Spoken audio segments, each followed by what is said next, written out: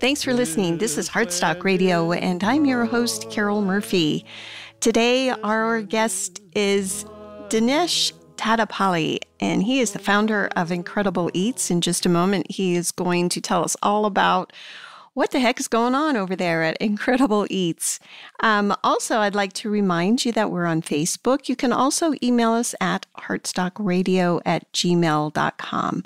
And also, drumroll, very exciting, we have a new intern. And Jillian, help me with your last name. Lewandowski. Jillian Lewandowski. She's been an incredible asset, and she's actually the person who's responsible for finding our guest today. Jillian, would you like to introduce yourself to our listeners? Hi, everyone. I'm Jillian. I am Heartstock's current broadcast production intern. A little about me. I was born and raised in Wayne, New Jersey, and am currently a senior at Pace University in New York City, studying sports marketing along with arts and entertainment management. And my hope is to translate my love and passion for all things production, TV, radio, and social media into my future career. And Jillian, she's actually going to be doing a program here coming up. So you'll be hearing much more from Jillian. And big thumbs up. And thank you so much, Jillian, for all your hard work. But we shall be right back. We're going to take a little music break, and we shall be right back with Dinesh. This is Heartstock. Thanks for listening. This land was made for you and me. As I went walking that Ribbon Highway, I saw above me. You're listening to Heartstock Radio. I'm your host, Carol Murphy, and Clark Grant is in the studio. Our guest today is Dinesh Tadepalli, and he is the founder of Incredible Eats. I'm hungry. I haven't eaten dinner yet, but help us out, Dinesh. What the heck are you doing over there at Incredible Eats? Yeah, thanks, Carol. Hello, everyone. This is Dinesh Tadepalli, and I'm the founder of Incredible Eats. So we invented edible cutlery to help people reduce single-use plastic and reinvent the way we eat our food in a more guilt-free and fun way. So the guilt-free part, we've had several guests already on the show that have really talked a lot about plastics. And what the heck is the guilt-free part of your company? Okay. Yeah, let's talk a little bit more about that. Yeah, sure. So as some of you may know that by 2050, there would be more plastic than fish in the ocean. Since 1907, we have been dumping plastic into the oceans and into the landfills at an unprecedented rate, and it's actually exponentially increasing going forward. And it's so common now that when we go get an ice cream or a takeout, we don't even think twice, why are we using a plastic spoon and where it's going to lead up to. Like, for example, the whole idea of our company started when I went to an ice cream shop and when I was throwing my plastic spoon into a bin, and the bin was completely full with cups and spoons. And that's when it clicked. Where are these going and how long are these going to last? Why would 10 minutes of my ice cream need to leave out 1,000 years of footprint in the planet? And that actually kickstarted my dream of making something which can help people to remove or reduce single-use plastic usage. And the second reason is I want to preserve the planet for the future generations. Nature has a very nice way of giving us back. If you give good, it gives us back good. If you give something bad, it gives us back something bad. So all the plastics that we dumped, it's breaking down into microplastics. And right now, microplastics are seen in the oceans, rivers, rainfall, sea breeze. It's there everywhere right now. And on average, a human consumes about a credit card sized of plastic through microplastics in the food chain already. So I wanted to preserve the planet to my children and the future so that they will not be able to consume a lot of plastics going ahead. Oh boy, I really want to talk about this credit card size dose of plastics here in just a moment. But first, I really want to talk about you and all the things that you've been doing prior to founding Incredible Eats. Yeah, sure. So I was born and brought up in India. in a very, very, very religious background, to be frank. And I was taught a lot of discipline and values. Like, for example, my dad used to have such a strict financial discipline, and he used to impart the meaning of content and happiness into me. Like an example, right? He used to make me sleep in or have a dinner at a very expensive restaurant in a super 5-star hotel. And the next day, he used to ask me to sleep on a platform on the train station, even though we had some money. The reason is he used to train me since this childhood, saying that you have to be happy irrespective of what life gives you. So, and on my mother's side, my mother is like a huge fan of donations and giving, and she taught me the value of giving. And after my undergraduate education in India, I came to the US for master's. I did my master's in electrical engineering at USC, and I graduated in 2008. And since then, for about 10 years, I've been working as an engineer in the semiconductor industry in the Bay Area. And as I mentioned, the values, the giving part of it was like very, since childhood, it was so stuck to me that I have decided to donate 1/5 of my salary. And by 2020, I was able to touch 10,000 people's lives by my donations every month. And that's my first life goal that I had long back, and I was very happy to fulfill that.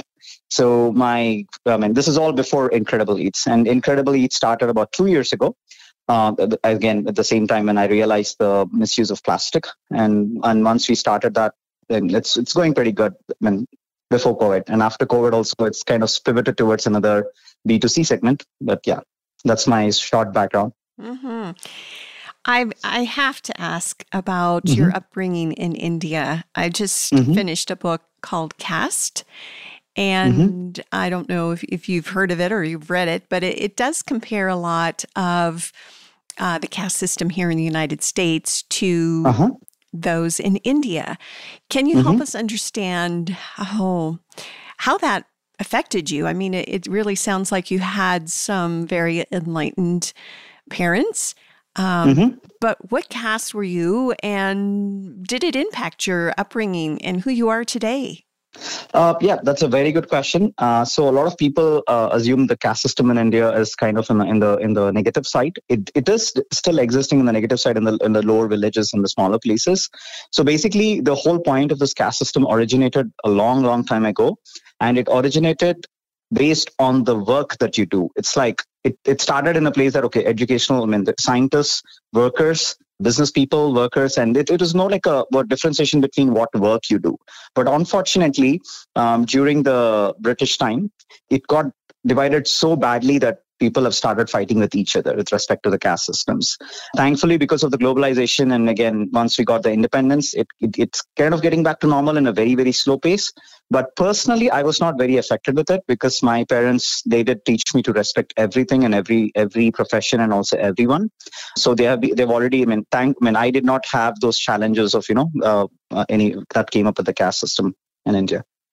So coming to the United States, did you see any existing caste systems? I mean, we don't really refer to it as a caste system, but this kind of hierarchical approach to people and the way people are treated. Did you see any parallels there?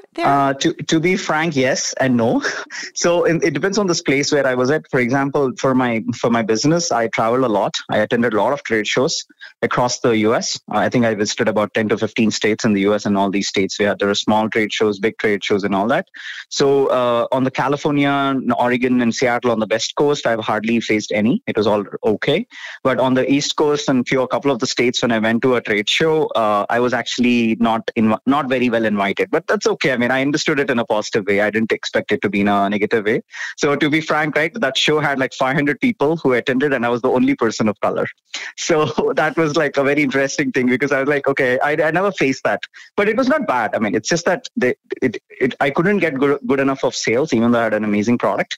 But that was okay. It made me understand that it's people have been brought up in a different way. It depends on how they've been, how they had their childhood and all that stuff. So yeah, and I mean, my experience is it definitely, you can notice a difference depending on what region you are in the United States.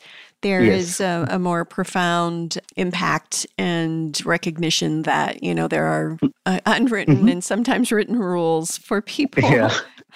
Yeah. So, Carol, to add on to that, right? This was taught by my parents, right? Like there's no good person or bad person. It's just a person who has been going through some circumstances since his childhood, right? That's what shapes him. So you can't really go tell one person as, hey, he is so and so or he is not so and so. It's more like, okay, what was the circumstance? What was the neighborhood? What was the upbringing that he had throughout his childhood? Is what makes him up. So you can't really blame a person for that. It's generally the circumstances that melds into the right way or the wrong way. And I understand that. So that I never get offended if someone tells anything to me, because I feel that they're ignorant. That's it. Nothing more. Mm-hmm. Now, let's talk about the history of Incredible a little bit. We touched on that already some, but can you kind of give us a more in-depth idea of, what was your process and the steps that it took for you to get to where you are today? Yeah, sure. So as I mentioned, in 2017, once my daughter was born, my second kid, I thought I had two kids and my second kid was a daughter. I had a son.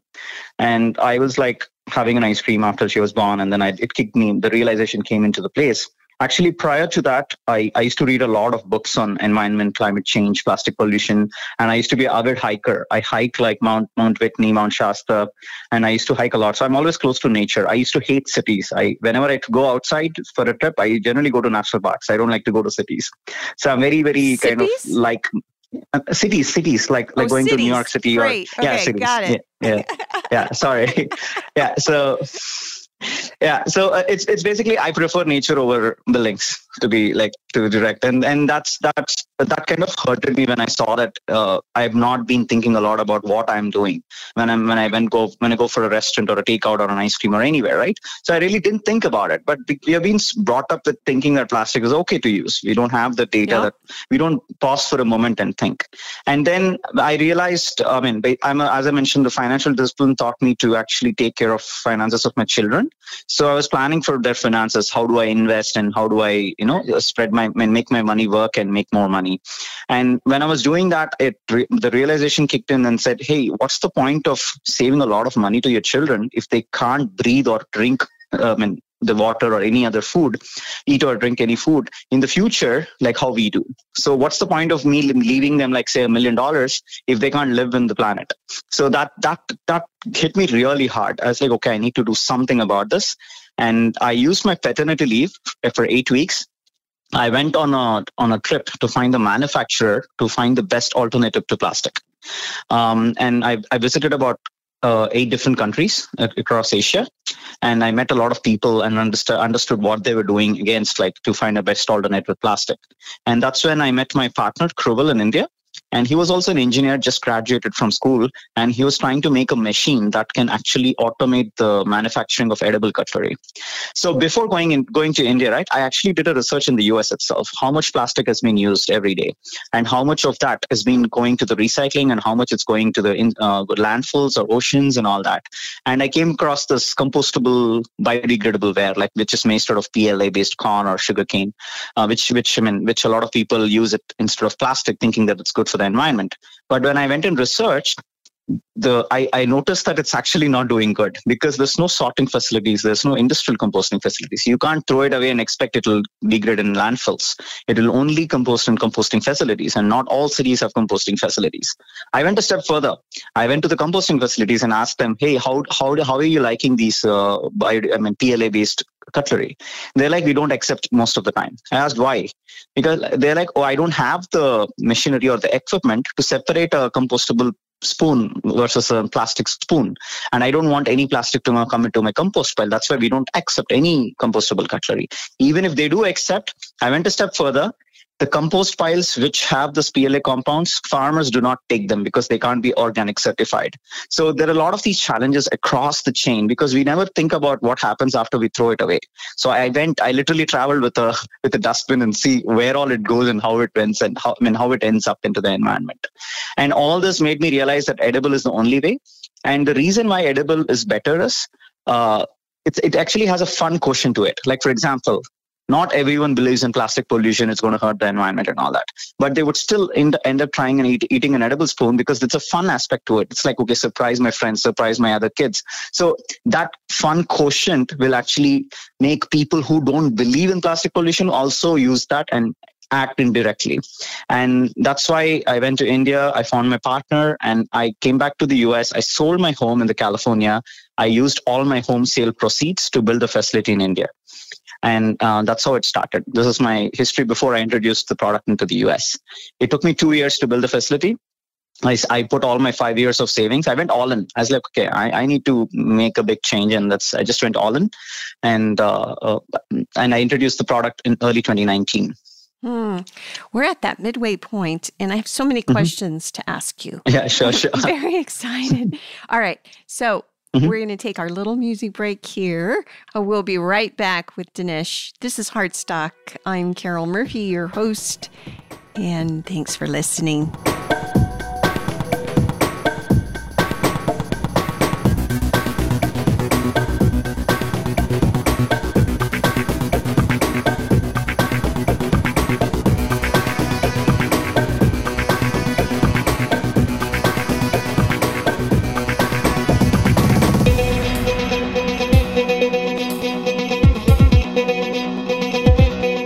This is Heartstock Radio. I'm Carol Murphy, your host. And today we have Dinesh.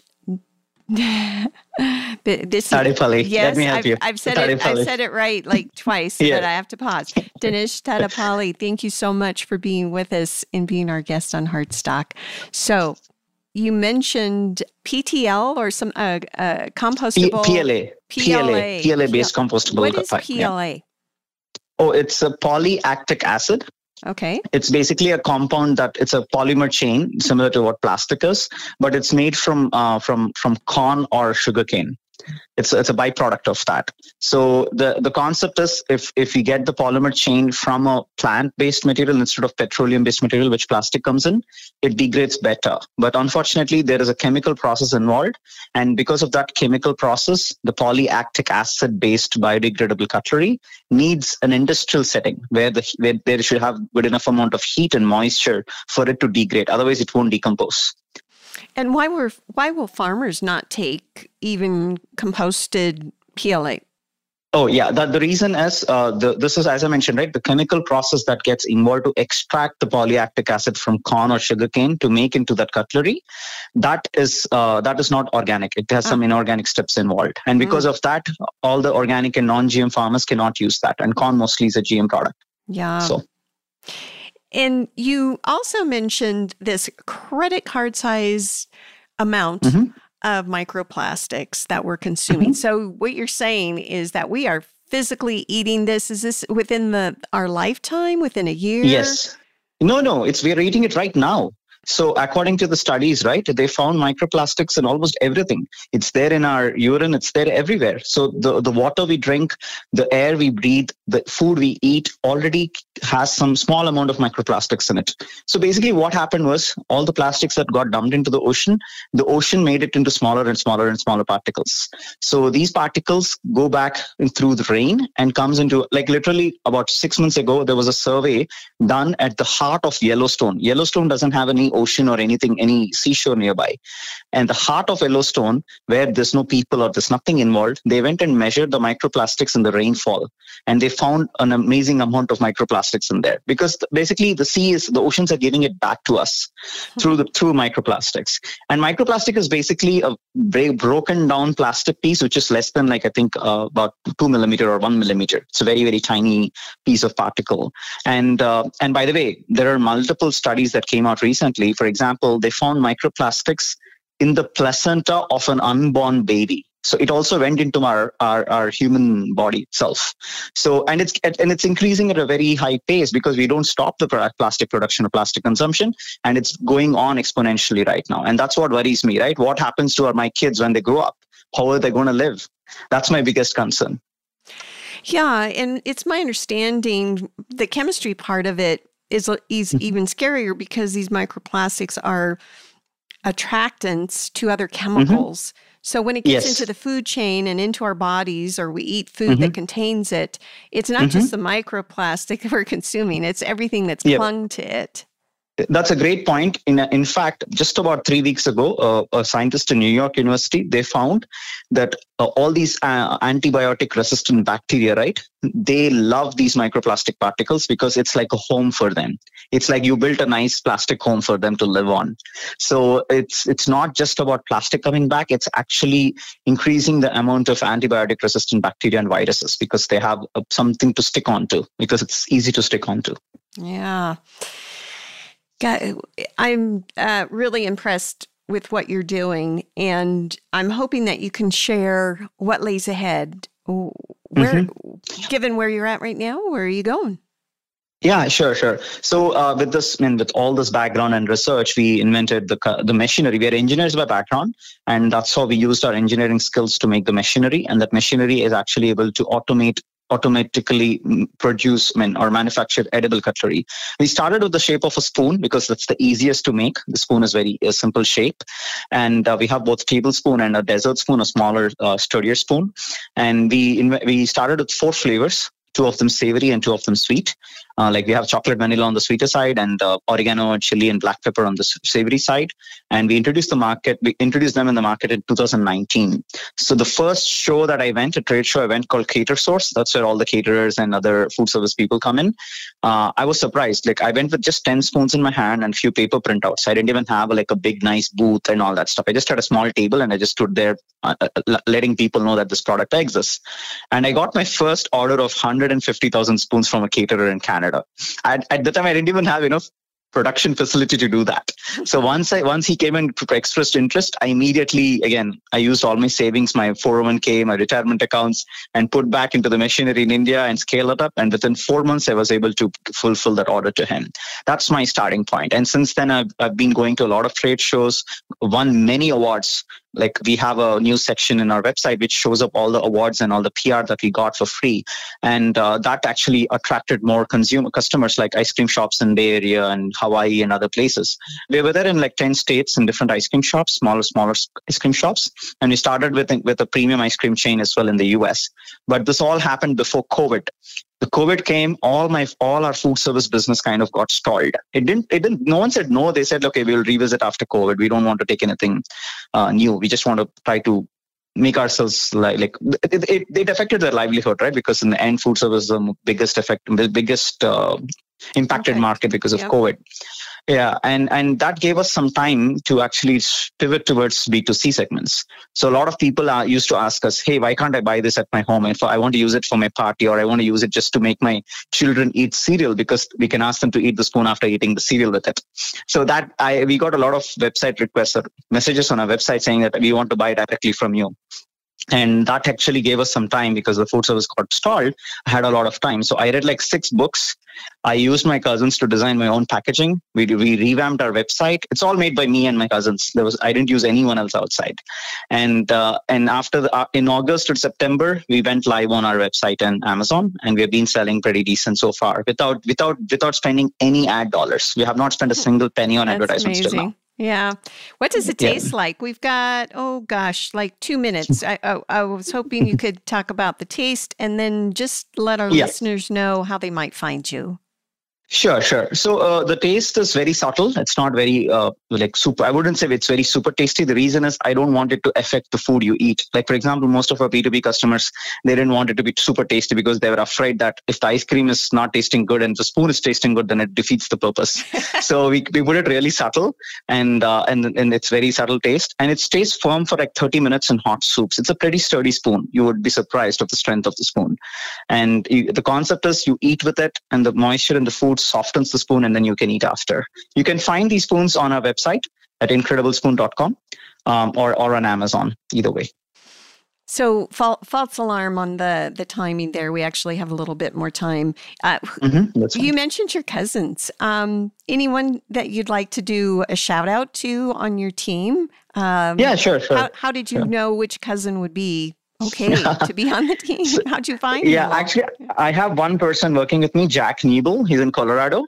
So he's not my cousin, but he approached me. He approached because he expressed interest in saving the planet and, selling edible spoons. And he's been with me since almost the starting. He's been with me for almost 1.5 years.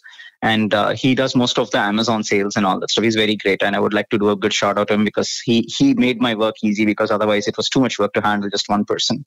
And my cousin, another person is Karthik. He was a UX grad from one of the top colleges in the US. And he is one of the brains behind the design of the packaging and the elements. He made those elements. I gave him the ideas and he made the elements for me. Excellent. Okay, so you mentioned COVID, Yeah. Do you feel like we're kind of at the tail end of it? And do you think, Talk a little bit about that. Sure. So COVID actually, even though it affected our business for like 6 months, but before that, we sold about 1 million spoons in the food service section. And after that, because of B2C pivot, by the way, we're already in the 1,000 stores of TJ Maxx and Home Goods right now. So the COVID actually brought these retail orders. Before that, I didn't even go into any retail side of it. So it gave us an opportunity as well as it blocked the previous opportunity. So I wouldn't say that it really affected us very bad, but it made us more educated, knowledgeable, because we understood how to pivot and how to do more than just the food service section of it. But unfortunately, one bad thing about COVID is people have started using so much of plastic again, because they wanted to keep it really safe and, like, what do you call it? Sanitized and all that stuff, right? So, Yeah. Yeah. There's so much of plastic again, and that's what scares me a bit. Indeedy.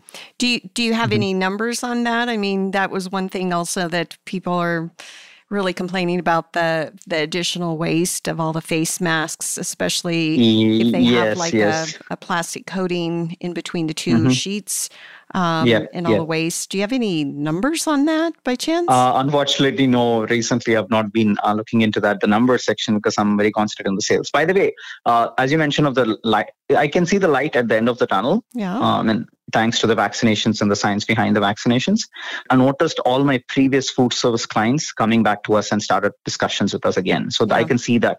I can see the light at the end of the tunnel. It's not there yet, but we can see it. Yeah. I think we're turning a corner. And it feels really good. I hear a lot of folks, friends and family talking about making travel plans. So that's a good sign, I think. Yeah, definitely. Agree with you. So how might folks find you? They can visit our website at incrediblespoon.com, or they can email me at dinesh@i-eats.com.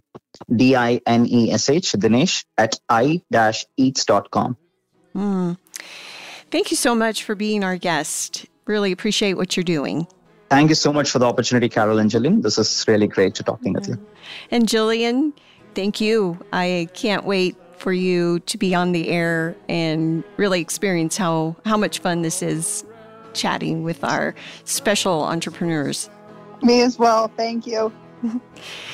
This is Heartstock, and we shall be back next week. Peace. The sun comes shining, and I was strolling in the wheat. Heartstock Radio is a production of KBMF 102.5 Butte America Radio. Hear our programs every Friday at 5 p.m. Mountain Standard Time via live stream at butteamericaradio.org. As I went walking, I saw a sign.